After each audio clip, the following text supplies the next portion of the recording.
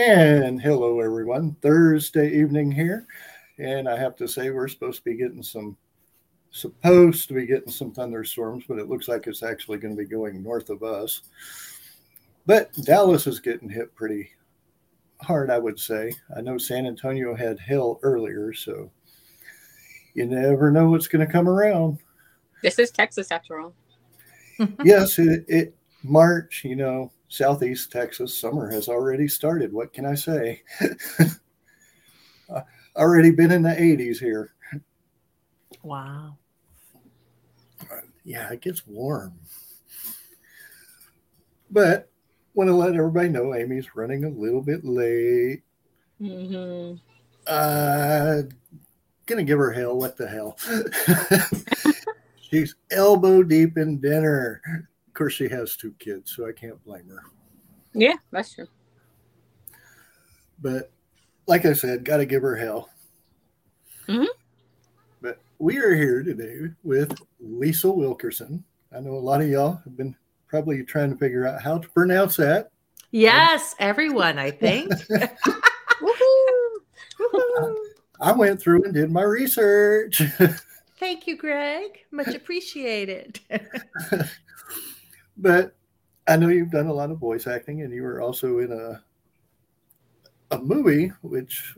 Yes, I was in 2 movies, actually. Yeah. Lost in Translation was the one that I was thinking about. Yes. Yeah. Sofia Coppola film with Bill Murray and Scarlett Johannson back when she was a little 18-year-old. Yes. So, I mean, it's crazy. I'm like, wow, that was a long time ago. Yeah. I'm not going to say my age. Me neither. No. But I've heard a lot of stories about Bill Murray. How was that like being with him? He is actually really, really incredible to work with.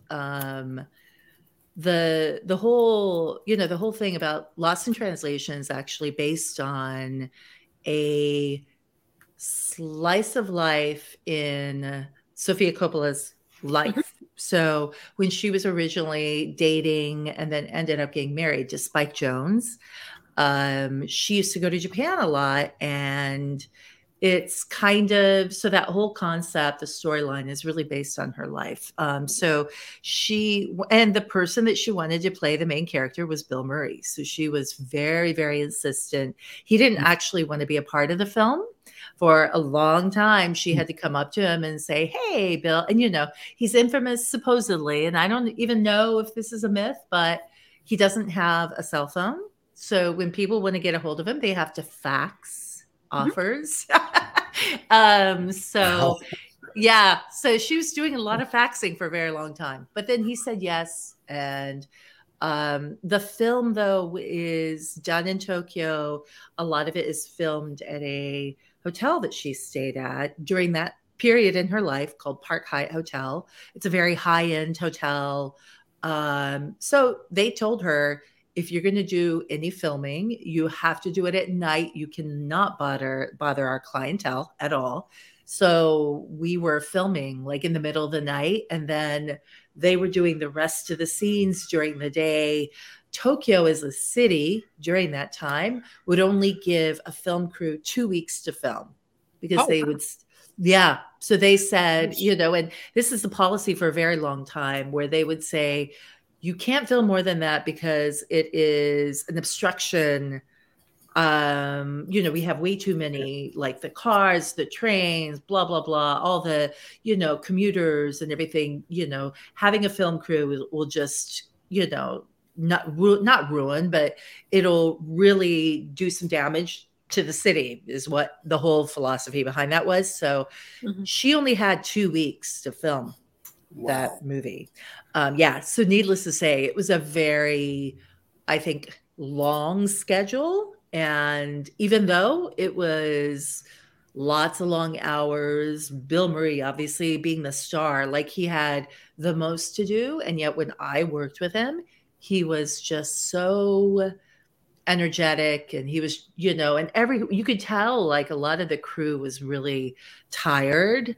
I think that when we did my scenes, it was towards the end of the filming, and a lot of people, just people were kind of exhausted, but he was really good at kind of keeping up the morale on set. And and one of the things he did tell Sophie Coppola when he said, I will do the film, he said, I will do it, but I want to have say, especially my character. I want to be able to come up to you and say, hey, I think this would be a better way to say it. And so she was like, yes, of course, you're Bill Murray, anything you say, and so I was able to witness that. He would kind of walk over to her and, they'd talk a little bit about scene, and then, he would, and then they'd do it, the way that he was hoping to do it. So he was very interactive with everyone, and he was just really, it was really wonderful to work with him. It was a great experience for me, actually. Yeah. I like hearing about the behind the scenes. I mean, I never would have thought you would only be allowed so little time, I guess, to do a film in Tokyo. Yeah. Yeah. And then even fun fact, and this is not my movie, but Tom Cruise, when he was going to do Mission Impossible, is it 4? I forgot which one, because there's been so many, but he wanted to film it actually in Japan, and he was told the same thing. They're like, yeah, you're Tom Cruise, yeah, Japan loves you, but guess what, you only get 2 weeks. So he actually, when he came to do the premiere for Mission Impossible 3, and I was there actually as media. I was there for the screening and everything, but he also went and formally asked the Tokyo governor for another week or 2 to film, so, but then he ended up, jumping on Oprah's couch, and then there was all kinds of crazy things that happened that led to no Mission Impossible for a long time. So, but yeah, so I mean, it's always been, I guess, a thing in Japan. I think they maybe have changed those laws now. I don't know, but for a very long time, yeah. Well, it makes you wonder about the cities here, because New York gets busy as can be. How long do they give them to film? Same thing with LA. Yes, yeah, yeah, that's a good question. I don't know. I mean, I've done a lot of work with Japanese film crews here in LA, and getting the permits and everything for what needs to be done. But what's really interesting is a lot of times the Japanese will come over here and they're, oh, America, it's the land of the free. So that means we don't need to get any permits for anything. Ooh. Let's just do guerrilla style filming so many times. And I'm like, what? Are you kidding me? No. Yeah, you do have to get the permits. Yes. Even for the other cities, like here in Houston, I know you have to get the permits. Yeah. And like I said, I know Atlanta's starting. I think Atlanta has now starting to do their filming, because that's where a lot of Marvel is. So yeah, Atlanta, I think, is a big competitor right now with LA. They're doing so much more filming with Tyler Perry's big studio he has out there, and like you were mentioning with the Marvel. I have a friend who, and unfortunately she passed away recently, but her son was doing a lot with the Mandalorian series, and he's done a lot of Marvel, but he's always going to Atlanta. He's a stunt person, and they are doing a lot of stuff over there for sure. And from what I read about 3, maybe 4 weeks ago, there's going to be a new studio coming, and it's going to be in Louisiana. Really? Oh. Anthony Mackie is opening one up in New Orleans. Really? Oh, that's interesting. I love Anthony Mackie. I'm so happy to see him as part of the whole Marvel legacy, you know, like I love him. He's great. Mm-hmm. And my cat who's sitting right next to me, Pumpkin, agrees. She's like, oh, give me love. Give me love. I think we do things opposite here. Our cats are outside and the dogs are inside. Yeah, you know, I've tried. I've tried closing the door.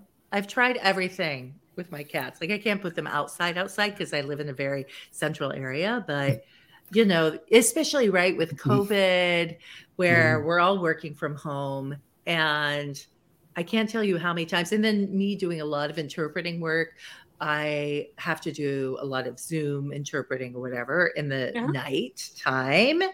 And so I'll be like, oh, maybe I can just close the door so they won't come and join me. But no, they come and find me. They ignore me the rest of the day. And then they're like, oh, mommy, are you working now and getting paid? Guess what? I'm gonna interfere with that. And they've done that many times.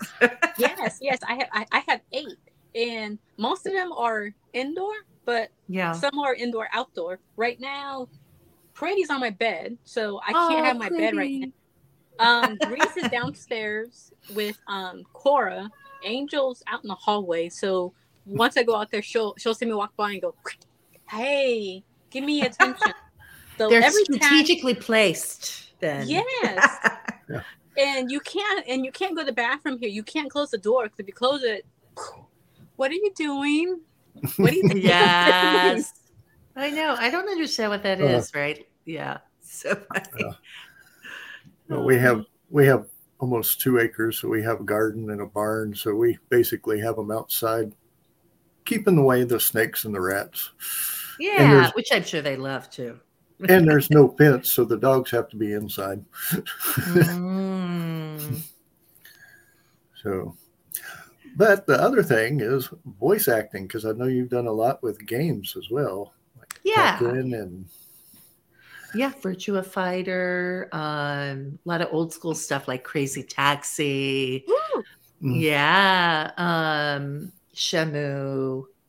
And that has been it's been really wonderful to be a part of that community, you know. And it's funny because my brother, when I was growing up, I was Miss Sports Girls. I was in sports all year long, 3 sports a year, blah, blah, blah. My brother was the gamer. He was so into games. And so it's kind of funny that now I'm kind of a part of that community. But I started off in radio at 18 or 19 years old. And that led to, and, you know, at first I was on the back end side. So I was helping with staffing and with the Morning Man in Tokyo. But, you know, I've always been a huge music buff. Like that is, you know, people always want to know, so what do you geek out over? And I think for me, probably it would be music. That's one of the biggest things I think that I'm just absolutely obsessed, always have been with music. And ever since I was 3. And so when I started working in radio, I just thought, man, this is the coolest job. You get to play music and talk, you know? So I started on the side. I would work at these pirate radio stations and became comfortable enough where I was like, okay, I think I can do this in a really big station. And so then I branched out and started working on the FM stations in Tokyo, and someone discovered me, or discovered my voice, heard my voice, and they reached out to me and said, we have, you know, we're going to be getting a lot of game auditions, and so I would love for you to audition. And that's kind of how it started out for me. Yeah. But It's been a really, I mean, it's led to so many things in my life. You know, I've been able to go to a lot of these Comic-Cons and anime conventions, and it's really allowed me to travel and meet so many people. So I'm very, very grateful for that. Yeah. The Comic-Con word. Gotta love it. Oh. So I guess, do you have a favorite character, one that you relate to the most, or? I think, and I don't do her anymore, but Nina Williams from Tekken is probably one of my favorites. And the reason is because she's a very powerful character. So she's a very strong fighting character in Tekken. But I like how she also is quite weak. Her weakness is her family and her loyalty that she feels. And so I kind of like a lot of that complexity that goes into that character. And I feel like me too. I'm a very loyal and probably very passionate person. So I think in those ways, I do identify a lot with her. But I think also, like say with Virtua Fighter, Sarah Bryant, the character I have there, she's very sassy. And I love that about her because I'm also extremely sassy. I'm always, I'm always a smart ass. And so I think a lot of Virtua Fighter or Sarah Bryant comes out, or I come out in her as well. So, but I mean, a lot of all the characters that I've done, all the work that I've done, I feel like there's always a kind of a piece of me in them.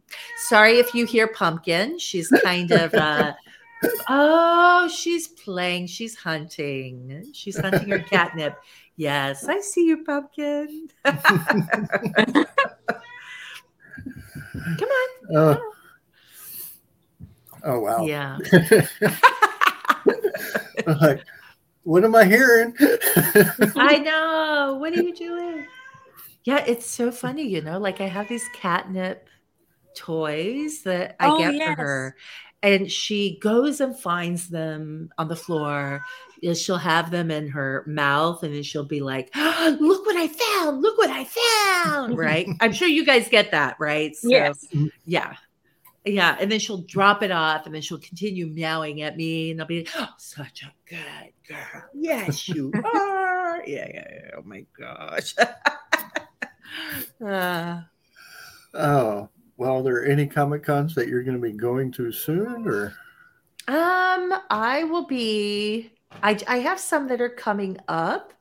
I actually am going to be in Saudi Arabia in May.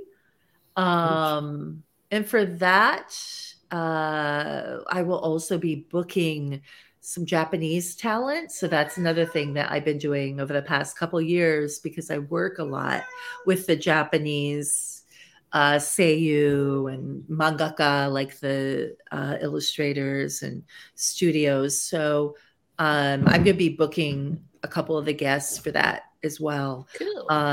Yeah. So let me see. I think the first one that I have coming up is going to be in May, maybe. Will be the one in Saudi Arabia. I also have one in July in Australia, which I'm very excited about. Adelaide. Yeah. So that'll be fun. So I do have some coming up. Yeah. Got one comment here. Nina Williams was always my favorite Tekken character to play with. Thank you, Mom B. I appreciate that. Yeah, so like I said, not a gamer, was not a gamer growing up. So I am the worst button masher for sure. And one of my panels that I do at anime conventions is playing Tekken with Nina, where I bring on people, who are Tekken fans or, who just want to come and play against me in a game. And I'm like this. I'm like so bad. But even though I am a terrible button masher, which I will also say is very exhausting. You expend so much more energy than you really should be because I have no idea what I'm doing. So I'm just pressing buttons constantly the whole time. And the good part of that is you don't have to look at the screen because I have no idea what I'm doing. So it doesn't matter anyway. But the bad part is, I'm doing this constantly. And so my wrists are hurting and I'm just like, I'm so exhausted. It's only been 2 games. No, I can only imagine. Oh, I just did a charity and I was button mashing with Sonic Spinball, which is like my thumb's finally healed. But that hurt. Yeah, it does some wear and tear on you, man. Yeah, totally. Yeah, but I do find that Nina, even with me, every once in a while I can actually win, which is a lot of fun, So, yeah, I mean, I don't know. Usually I'm like, what? I won? Oh, yay! Go back. So, gosh. That would be a fun panel to watch. It is a lot. It is a lot of fun. I think everyone, it's all kind of just to really, I like having interaction with people and, I don't want to do the whole, oh, look at me. I'm a voice actor. Let me just blah, blah, blah. I want to be able to have this back and forth kind of synergy and just really have a lot of fun. So yeah, I started that panel and then I have these badges, like pins kind of thing that I give to everyone I play. And there are 2 versions. One is Nina Williams kicked my butt and I loved it. And then the other one is I kicked Nina Williams' butt and I loved it. So I always ask him, which one do you want? I know you kicked my butt, but which one do you want? Yeah. Oh, wow. That would be pretty cool. Yeah. So do you have a most memorable moment at any of these conventions with somebody coming up to you and telling you their story? I have a lot of those, but I think probably one of my most memorable moments is and really, I don't fangirl very much, right? Mm-hmm. I've been, working in the entertainment industry for a very long time. Like I'm a big TV girl. I watch a lot of TV, but I also, I'll do the red carpet for the Golden Globes and the Emmys and all that. But I'm just like, oh, there's so-and-so. There's Glenn Close. Oh, she's cool. But I won't like super fangirl, right? And then even in radio, like I did a lot of interviews with a lot of people. However, Anime Expo one year, I found out that the Seiyu, Japanese voice actor, from Candy, which is the anime I grew up on. I was completely obsessed with that anime. And in fact, when his character called Anthony, when his character died on the show, I told my mom, I was like, Anthony died, Mom. I'm so depressed. Maybe I don't have to go to school today, right? She's like, no. You are the daughter of 2 academics. No, you are not going to skip school. So that didn't work. But this is how obsessed I was, right, with Candy. Mm-hmm. And he was going to be at Anime Expo that year. I was so excited. And that was a year when I was actually a guest at AX2. So I was in the green room and then he walked in. And I was with a friend of mine. I was like, oh my gosh, it's Anthony. Right. And then she's like, oh, you have to go up to him. I'm like, no, I can't. And I don't know what took over me, but all of a sudden I was like, yep, Lisle, life is short. So I walk over to him as he's, kind of drinking his little bottle of water, just kind of relaxing, kind of watching things from, the green room to see what's going on, the dealer's hall. And I go up to him and I start singing the Candy Candy theme song. I'm like, warate, warate, warate candy, neki mushi nante sayonara, ne, warate candy. And he's like, who is this chick? Because he's like, first of all, I'm in America, right? This is America. Like, why, Candy Candy. I don't believe Candy Candy ever came here to the States. So he's like, why does someone know Candy Candy? 2, why is this tall blonde chick singing in Japanese? Like, what is going on? And so I took a picture, which is, if you look at the picture, it's quite funny because I'm like, ah, and he's like, yeah, this is happening. I can't believe this is happening. Like, what is going on in my life right now? Oh my gosh. So, I fangirled and it was crazy. Then, as this always happens in my life, a couple years later, I go to AWA, where I do usually the interpreting, moderating for all the Japanese panels and the guests. Guess who was a guest at AWA that year? And so I saw the lineup. I'm like, oh, no. Oh, maybe you won't remember me. Like, maybe it was a couple years ago. Maybe he's kind of blocked it out of his head. So, and then, and then they came up to me. They're like, Lisle-san, we'd like to have a meeting about what we're going to talk about for the panel. And so I'm like, yeah, sure. I introduced myself. I don't say anything about the fact that I completely made a fool out of myself in Anime Expo.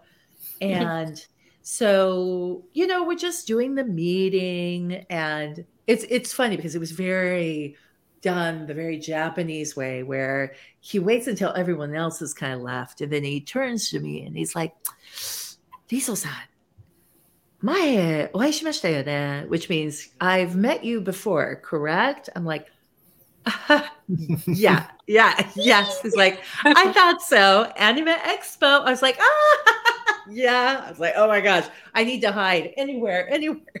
Yeah. So that would probably be one of my most memorable experiences, just because that anime was so big for me in my life, and it was such a really important pop culture, I guess, influence, and getting to meet him, and then me making a fool out of myself, and all full circle, all comes together. That had to have been fun, though.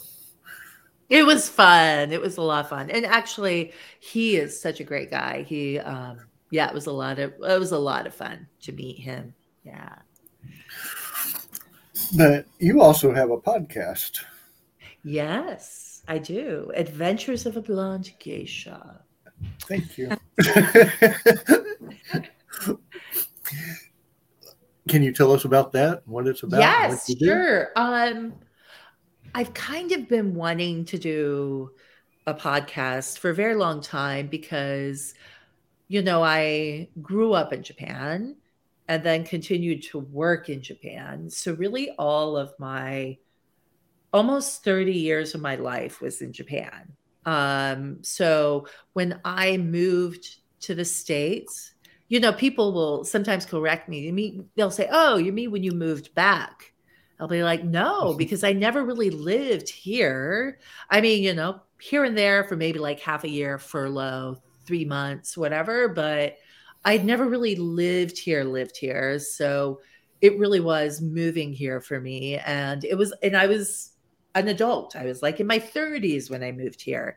Had not ever driven before a car. No, I didn't have a license. I didn't have anything, because you don't need it if you grew up in Tokyo.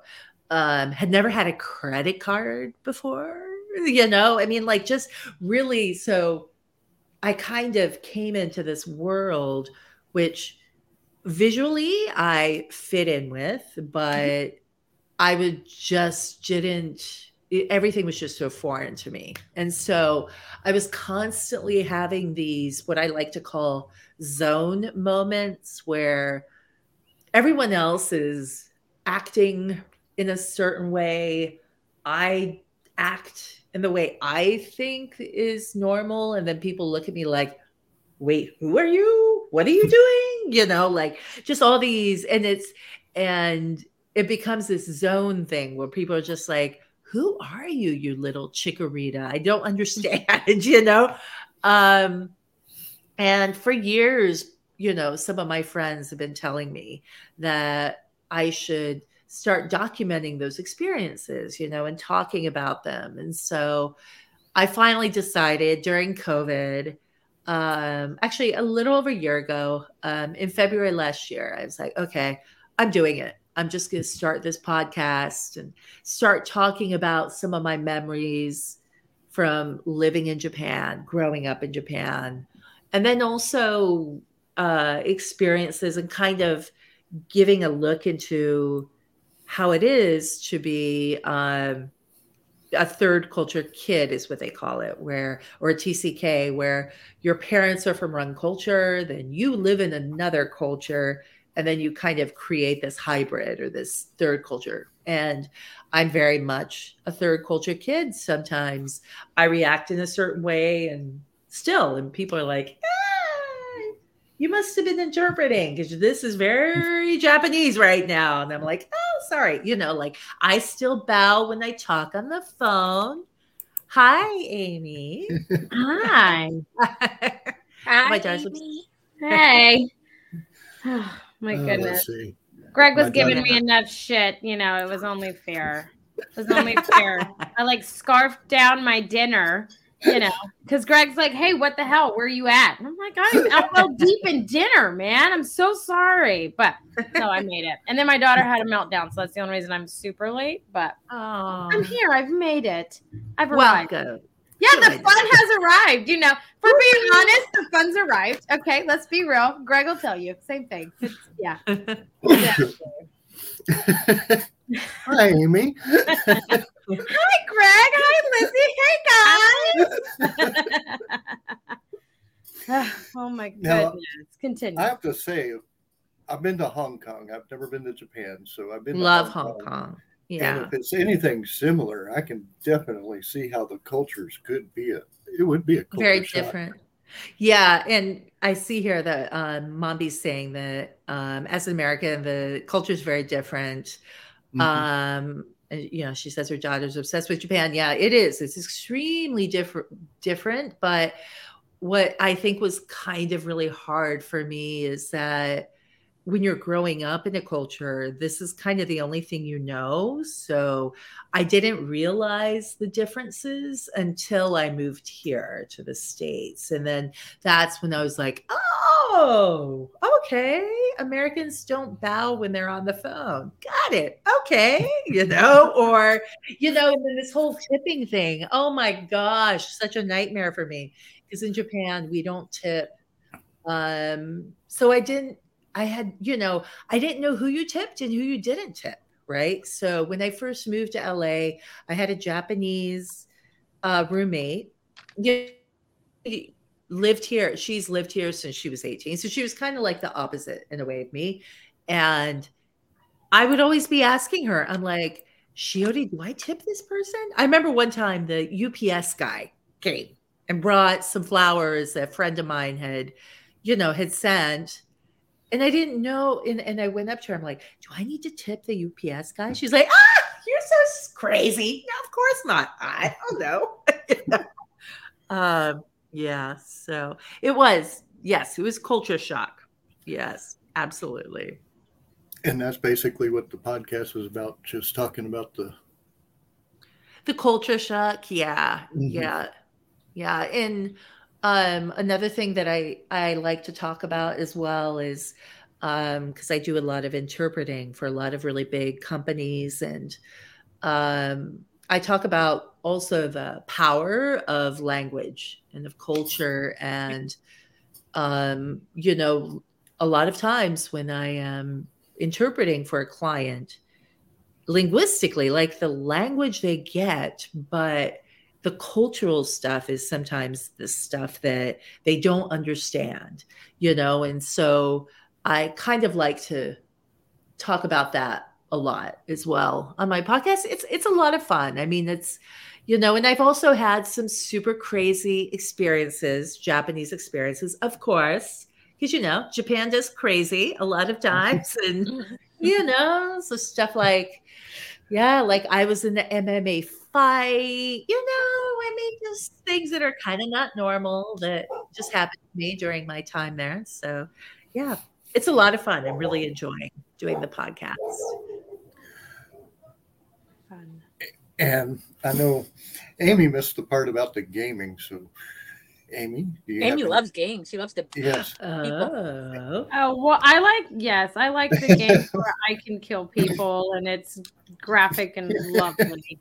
I mean, to summarize it, okay. I mean, we could have this hour-long conversation, and Greg wouldn't be able to chime in on my games that I play. I played a lot back in high school and everything, and then I had kids, and I don't have the time to do it. But no, video games are my arena for sure. See, I would have to put her up against you on Tekken. That way she could get one of those badges from you. Yeah, that says I kicked Nina Williams' butt and I loved it, which is probably the one you would get. Is that the alien one? Is it the alien one where I committed suicide to kill Greg? Is it that one, Greg? No, that's Is it that? I didn't even know what I was doing. And the next thing, I couldn't even reach the pedals. Okay, to be honest, I couldn't reach the pedals, and the seat was so far up, and I still couldn't reach the pedals. And then they were like making fun of me, saying that I needed a booster seat. And I'm like, I'm a grown ass woman. I don't need no booster seat. I needed a booster seat. Like legit, I did. I needed it. Yeah, 100% did. Yeah. What game would that be then, Greg? I don't know that game. Tekken? Yeah. It's kind of like it. It's just, this is more just console. It's a big fighting game. Yeah. Oh, okay. Like Mortal Kombat? I could do that. I kicked Josh's ass in Mortal Kombat. And the Injustice one, the Justice League version of Mortal Kombat, I totally annihilate him on that. So we could do that. We could do it. Yeah. Oh. Call of Duty. We could Call of Duty. We could have just sniper only, quick scopes. We could do that. Let's do that. We could have grenades only, hey, we could party. I could do all that. Just say it. I don't. But the stupid alien game where I needed a booster seat, no. No. And they were such nice people. They really were nice people. I love them dearly, but I won't be back because I can't reach the pedals to play that game. I can't. I can't. And in order to kill anybody, she has to. Yeah. It was one. Blow herself up on it. Oh, yeah. Well, I didn't even know what I was doing when I hit the buttons. It was definitely like, let me paint this picture for you because I feel like you need me to paint this photo because Greg was laughing at my ass because I didn't even realize the game still am. I was literally almost like a board in the chair to reach the pedals. And then I'm over here like, am I killing anyone? Because I couldn't see the screen. And it was just, I was hitting buttons, trying to hit the pedals. And then the next Greg, it told me I killed Greg. And I was like, yes, I did something. And he's like, wow, Amy, we're to commit suicide and blow me up. I didn't even know what I was doing. Like, it was just, no. No. So that's a game Amy won't play. Amy won't play that game. Just no. Yeah. Anything else is fair game. I'll play it. Oh. Pun intended. I'm laughing. Well, inside and out. Yeah. Yes, it's okay. I can laugh at myself. I'm all right with it. So. But one thing that you did that I couldn't was the virtual reality. Me? Yeah. Oh, yeah. Yeah. Yes. Walking the plank. Oh, I couldn't. Oh my gosh. If you want to see a big man baby, okay, you need to watch this video of Greg. Okay, because I'm telling you, that man didn't even, it was walking the plank. That man, he got up on the balance beam. It was just a balance beam. You see what you're going to walk on before you're in virtual reality, right? So you kind of know you just need to walk straight, right? Nope. Now, Greg got, I think, 1 foot on there, and then he was like, hell no, and he got off. Like, he didn't make it. Well, I'm over here. I made it. We're eating a donut. We're like, yeah, we're doing this, hanging off a building. I'm like, yeah. And he's like, yep, no. No, it's That virtual reality can actually get to your head. It's so amazing. It's so real lifelike, you know, a lot of stuff. It must have already got to my head because I'm fine. I'm totally normal. I could do it. Greg couldn't hang off a building though. Your son did it. Yeah, and then I beat his ass in boxing. Oh, yeah. Oh my gosh. It's the greatest thing. His son's like a bodybuilder. So it was hilarious that Greg like beat the crap out of him boxing. And then here's like his son who could really beat him up in real life. It was so great. I liked it. Yeah, it was lovely. Good times, Greg. Good times. Yeah. That was Galveston Esports. Do you go to any esports events? That's a good question. Especially with you doing gaming voices. Yeah, not that many.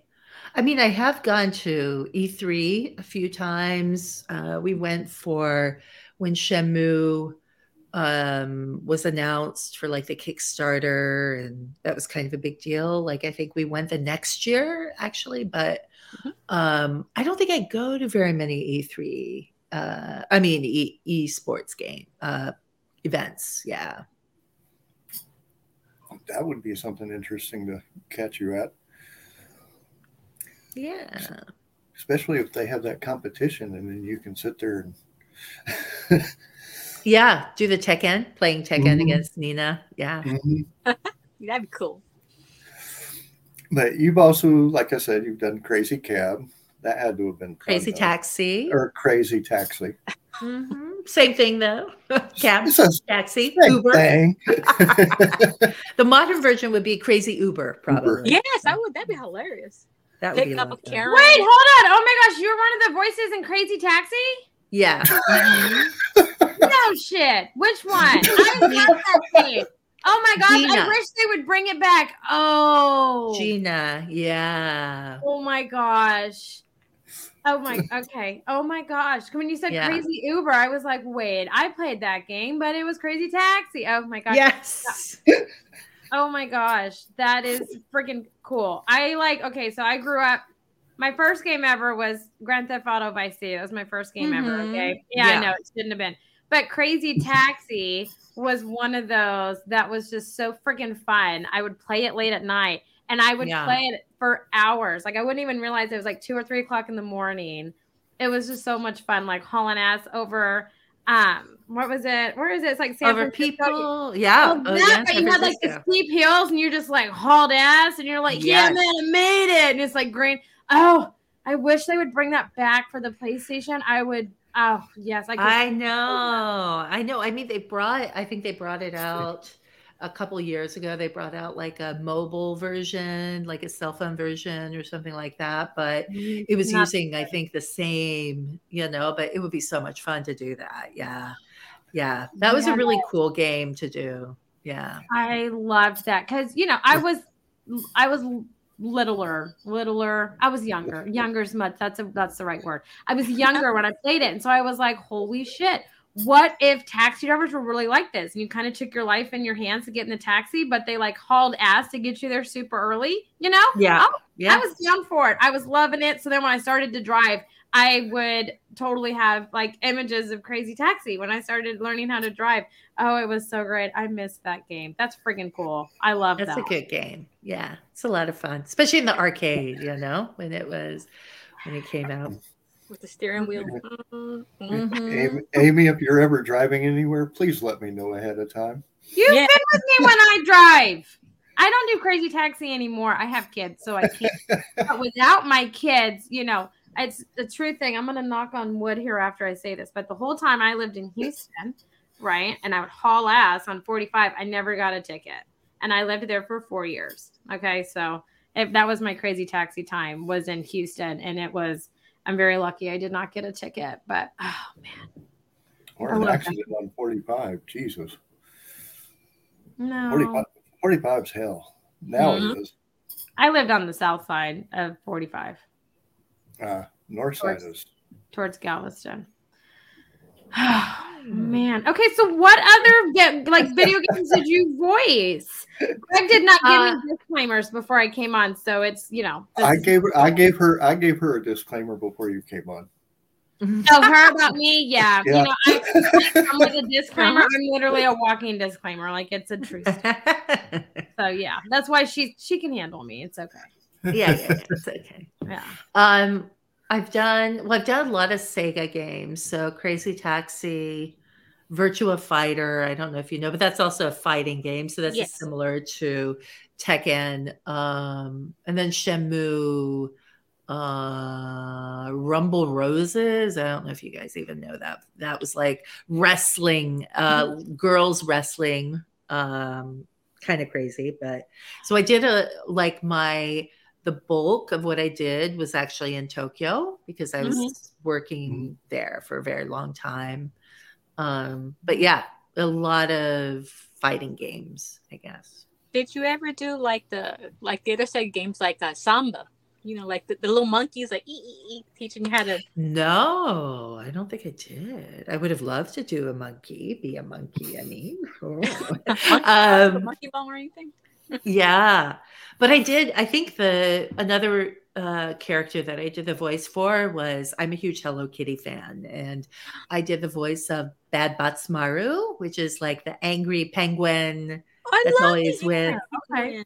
Yeah, so that one was actually in English and Japanese because I do voice acting in Japanese too. So that was a lot of fun. I love doing that. It was very hard on my voice because it was a very kind of voice, but it was worth it, you know, as a Hello Kitty lover. Yes. So for another Sega game, just for the heck of it, did you ever do Sonic the Hedgehog?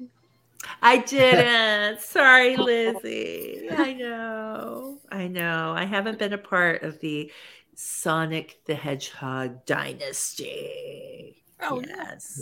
I know. Those two are growing. Mario and Sonic are both growing. Especially with that new movie coming for Mario on my TikTok, it's nothing but the Mario toys. And they go, you wait till next year when the Sonic toys come. It's going to be both of them. Yeah. Like, Man, I had no idea they were making a Mario movie. I need to have cable. I only streamed it, so I don't know, you guys. I had no idea. Oh, well, no. Wait, I thought that was fake when they were doing this whole debacle about his booty, and they're like, that's not Mario's booty. That was real? I didn't know that. I thought that was like, you know, fake up in there. Okay, well, you know, I live under a rock, okay, and I live in the boonies, so it's fair. It's fair for me. I'm going to just say it's fair. I get it. Those poor rocks. No, they love me. They're my people, okay? They love me. Totally my people. One that's painted hearts, lovely. I was going to say silent and stone cold. Oh, that's true too. That's such a compliment. Thanks. I know. I love it. She's going to kill me later. Next, you're going to be calling me John Wick, which is like, you know, a big. Yes. Man, I'm counting down. Tomorrow is literally 3 weeks until John Wick Chapter 4. Are you a big John Wick fan? I worked with Keanu Reeves. Oh my gosh! Yes. Is he just as lovely as you picture? Because I just picture him such a lovely person. He's really funny. It was for a film that he did called Man of Tai Chi, which was filmed in Hong Kong, China and Hong Kong.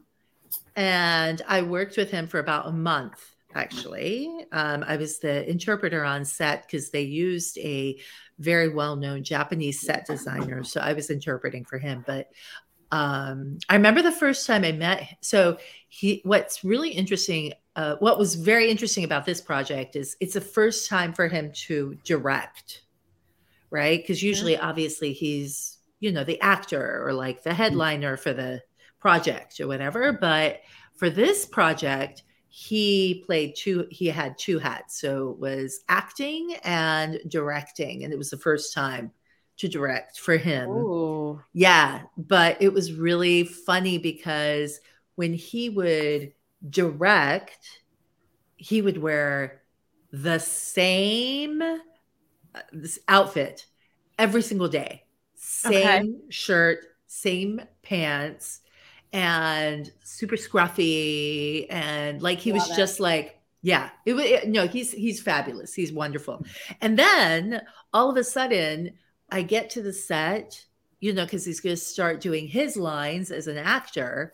And it was like a whole new Keanu. It was like, wow, okay, this is the Keanu that we all see on the, big screen. He's like clean shaven, like he looks, he's taking a shower, like, like all this stuff. So yeah, but it was a really cool experience. But it was funny because the thing that I had to interpret the most was his dad jokes. Oh, God. Which do not translate. So, and he would tell these jokes and I would translate. And so it was kind of funny because I was like, no. Man. Yeah. But he was fabulous though. Yeah. I love a good dad joke or like a super corny joke. Oh my gosh, I love that. So like there's these two guys on my Facebook reels. I don't know if my husband talked about them or what, but they appeared and they just tell these dad jokes and they try to make each other laugh, And so I'm a huge fan of that. And like I've always felt like you just get what you get with Keanu. Like he doesn't pretend to be somebody else, which I think is why I absolutely.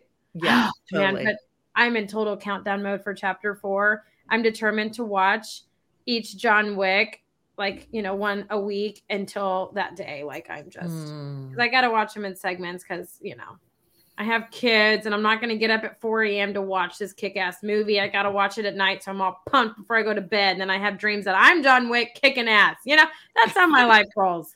Okay. I live vicariously Makes sense. Right? Yeah. So too. I'm glad I'm not alone in that. An adventure. I'm excited. I can actually see that. Like he'd want to look a little bit scruffier being a director. Why? Yeah, people to take him more serious. Yeah.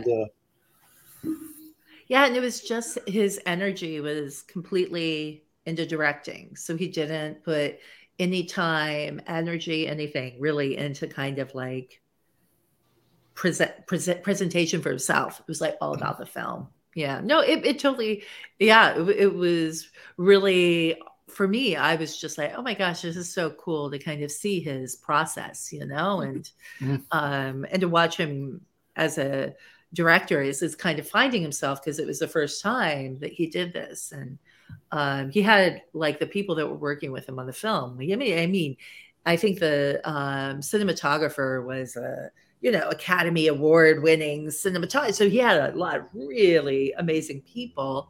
And then, of course, as an actor, everyone in the world knows him. So it was really cool to watch, this whole directing side of him come out. And yeah, I loved it. I had a great time. Now, one of the things that you talked about at the beginning was your love for music. Yes. So let's talk about your love for music. What did you grow up with? Oh my gosh, I grew up with everything. When I was probably 3 years old, this is before my family moved to Japan. My parents loved Elvis. So there was a lot of Elvis in the house, and I would go out in the lawn, the yard, and just start singing Elvis songs, as I like to call them, Elvis.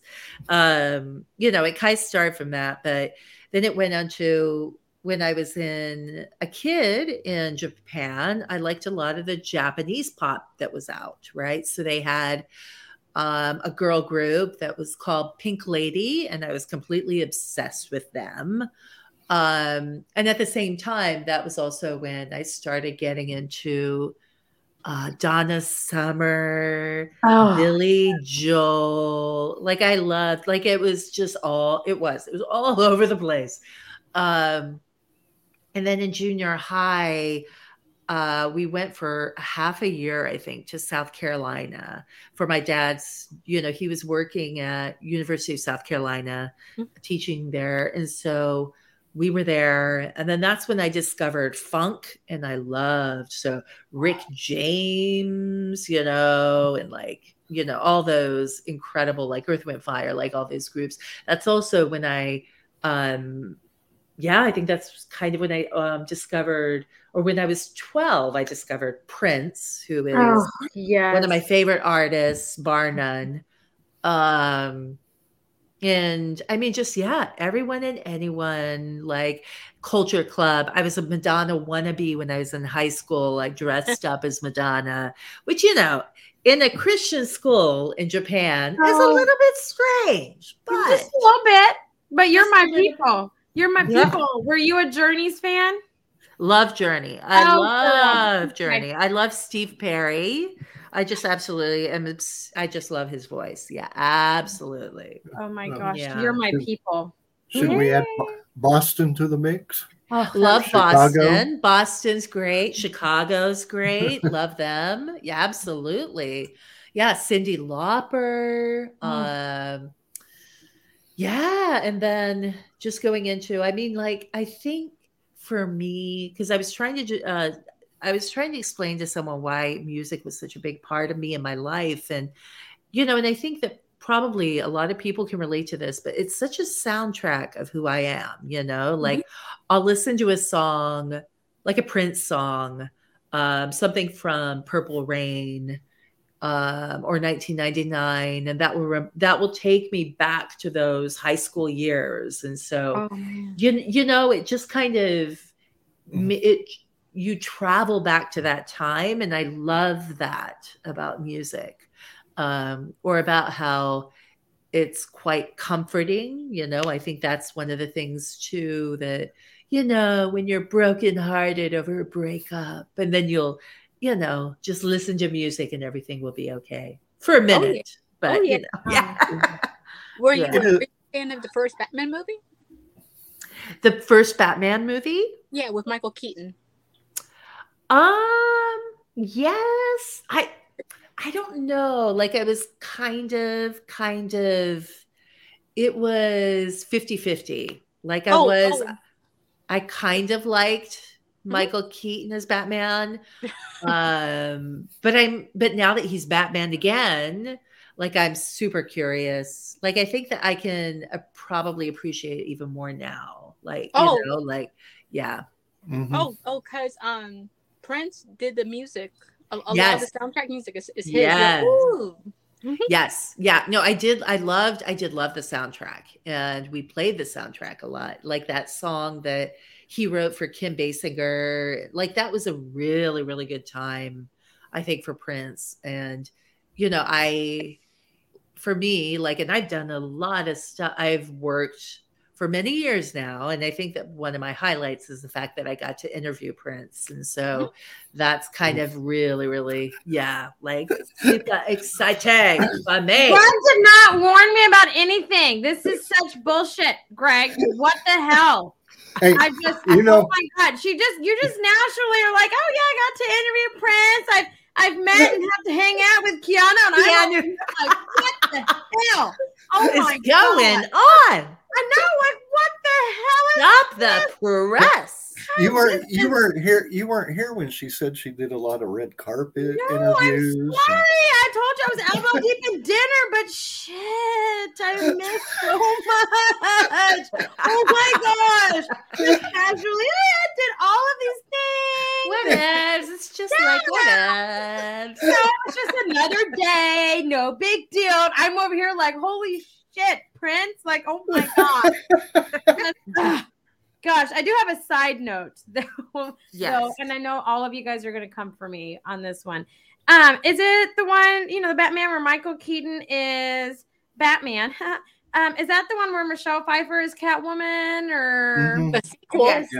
Okay, because that was the best Catwoman outfit, I must say. Okay. I loved Michelle Pfeiffer as Catwoman so much. She was awesome. Oh my gosh. Fabulous. Yes. Yeah. Wonderful. So that's why I was trying to make sure I was on, because in all reality, he's not my favorite Batman. I liked George Clooney. I'm biased though. And I only liked the George Clooney one because I liked his swag that he had. And he was just like, oh, this is what we're doing. But I like those storylines.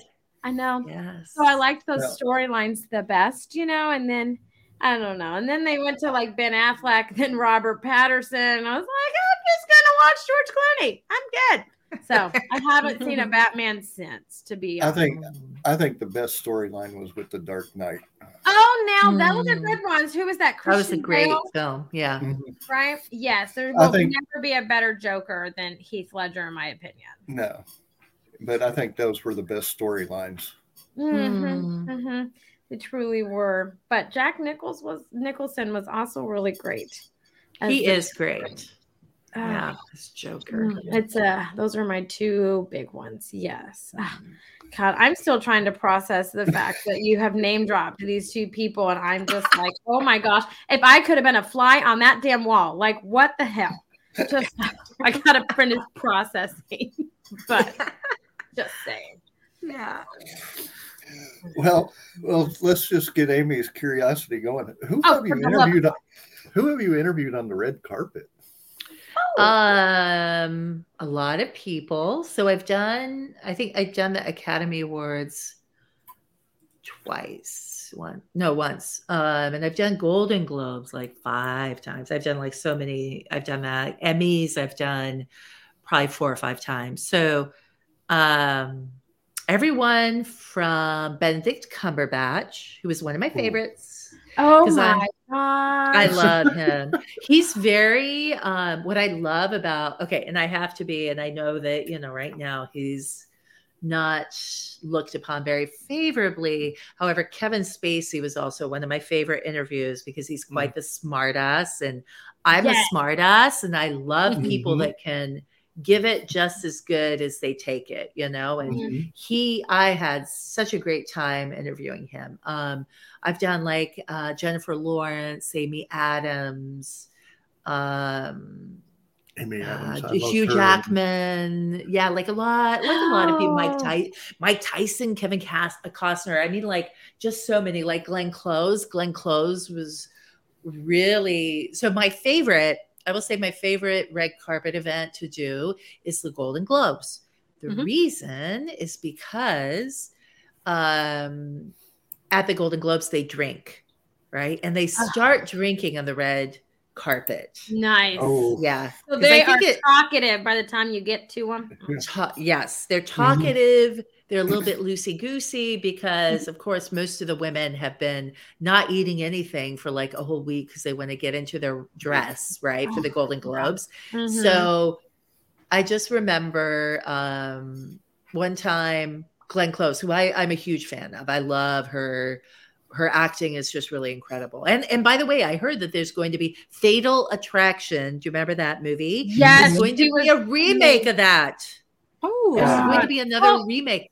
But they're making it a series, right? Isn't it going to be like a series? Yes, it's going to be a series. Yes. You know what? I don't know if you can replace Glenn Close, though, because I don't think so. Phenomenal in that movie. She's so good at being scary, isn't she? Like I wish that they wouldn't touch that because that is just so iconic. It's like that other one that Kathy Bates did. Yes, I know which one you're talking about. Oh, yeah, like that one is so iconic. Misery. Yes, it's like just don't touch that because they're those people for those roles were just like, man, they like made it. I'm just like, yeah. And I'm sitting here thinking Glenn Close is with 101 Dalmatians. Yeah, that's what I was thinking. Oh, she's great. I loved her in that. Yeah, totally. Fatal Attraction was my first introduction to her, and I have loved her since. Like she's great. Yeah. I love it. Yeah, and I loved her in, I don't know if you guys ever saw, it was an FX channel. It was a TV series called Damages. And it was with her and it was with Rose Byrne, and Glenn Close plays kind of a psychotic and crazy, and that you kind of felt for her as well. Like she was the main character. She was like a boss. She was like a, lawyer. And so I loved that show. And this time that I interviewed her for the Golden Globes, it was when she was nominated for that, right? For Damages. And so I was super excited. It's like, oh my gosh, yay, I get to interview her. So I'm, interviewing her. And because I'm doing it for a Japanese TV outlet, I have to ask a question in English And then whatever she says, I have to quickly turn it around in Japanese. So I have to do like a lot. There's, back and forth, back and forth, back and forth. So she was kind of like, oh, what's going on here? Kind of thing. And then, and the interviews on the red carpet are really short, right? Yeah. Not even a minute. Like you don't get very much time because you're going to next person. So she went on and, we're doing our next interview and then we had like a little break and I look over and I see her looking at us and I'm like, interesting. And then all of a sudden Glenn Close comes back to us and I'm like, what's going on? And she starts singing in Japanese. She starts like at the top of her voice. She's like, da, da, da, da. And I'm like, I have no idea what's going on right now. And everyone around us is looking, because once more, we have so little space. Every media outlet, especially if it's international media, we get like, we're total. It's like a game of Twister, right? We're like, so like, whatever. And everyone's looking at us like, what's going on over there at that little, And the producer who's right behind me is like, Lisa, what is she singing? I'm like, I don't know. I don't know what's going on either. So then she finishes singing. She's like, I was on the show choir when I was in college or whatever. And she went to Waseda University, which is kind of like the Ivy League university in Japan. Mm-hmm. And so she was singing the Waseda school song. She's like, I was wondering if I still remember it. And I did. Yay. And then she just walked off. And we're like, what just happened here? Why is she singing the theme song? Yeah. That would have been awesome. It was really, it was funny. Yeah. I have to say, after doing these podcasts, I think that doing a red carpet interview would be definitely a dream job. It's fun for sure, but what a lot of people don't know about it is you have to do your own wrangling. So if you're Ryan Seacrest, they come and they stop at your media, because he does E. So they come and they stop there for you, and then you can do the interview. But for me, I'm doing it for international media. And, so I'm having to go, hey, George Clooney, over here. Like I'm having to like bring them over, Yeah, it's like a lot of work. And there was one time, and this was when I did the Emmys, the media outlet or TV network that I did it for was showing Mad Men. So they wanted to get, and this was the year that Mad Men, like Elizabeth Moss, like just a lot of, Christina Hendricks, like a lot of them were nominated. I think Mad Men was nominated for best drama of the year and dramatic show. Mm-hmm. And, I was like, and they're like, oh, we want everyone from Mad Men. We want John Hamm. I'm like, yeah, everyone wants John Hamm. I want John Hamm too. Come on, guys, right? So I couldn't get John Hamm, unfortunately. But Christina Hendricks was a couple people down, and I saw her publicist. I'm like, can we get Christina Hendricks? We show Mad Men in Japan. This is like, we're the only ones in Japan to show. Blah blah blah blah blah. And she's like, yeah, sure, no problem. So the person that was interviewing her right next to me started asking her, was like, so Christina, I have to ask you about your big boobs. And she just started saying, and I'm like, what? Wow. You get a couple seconds, whatever, 30 seconds with her, and you're going to ask her. It was just like, and it was this girl, I think she was just trying to be, I don't know what she was doing, but she was extremely offensive. I was offended, and she wasn't even talking to me, but because she did that, Christina was like, I'm done. Right. She was completely, I don't blame her. I'd be the same way. So, there's that too, where you have to deal with stupid butts, who sometimes just want to, I don't know if they're trying to make themselves viral, or I don't know what they're trying to do, but it's like, come on, really, like, you're ruining it for all of us, because we all want to get, a good interview, and, a lot of times, so there's some people that just are not respectful. And so, I'm not going to name drop, but I've actually seen it at Comic Cons from media asking the questions that should not be asked. And it's like, and you want to stand up for them and help them. And you go, I might hit the person who asked the question, so I don't know if that's going to work. Yes. So I agree. I've definitely seen it, and it's like, no, you shouldn't be asking questions like that. Yeah. And you want to help. You want to be like, shut up. But then you're like, oh, you mean? Yeah. Mm-hmm. But I do want to thank you for coming on the show today. Absolutely. My pleasure. We enjoyed having you. And I know, let's see, next week we have Pop Culture Power Show coming on. Ooh. We'll be talking about their convention that's going to be here March 31st through March 30th through April 1st. Mm. And then the weekend after that, we're going to have Traders Village on, which is April 15th and 16th. And they have a lot of good guests coming to both those shows, actually. Yes, I'm going to be a cosplay guest. Yes, you can be a cosplay guest. That's exciting. Thank you. And let's see, anything else coming up in March? Amy, you have anything coming up in March for your author talk? For author talk, no. I mean, I'm sponsoring the Women in Publishing Summit, and I'll be speaking tomorrow. And then I have 3 book launches this month. That's it for me. Just a busy month, man. Busy month. Mm-hmm. I'm going to continue my Sonic toy hunting. Is what I'm going to do. Nice. And then, of course, our 2 for Tuesdays with the Conversation, where we do our interviews, 15, 20-minute interviews. So, again, Lisle, thank you for being on. And thank you. Definitely look forward to chatting with you again. And good luck on your endeavors, because I know you have a lot coming up as well.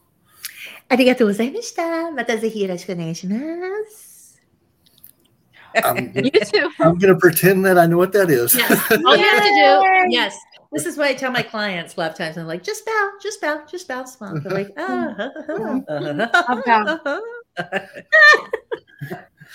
But until next week, everyone, adios.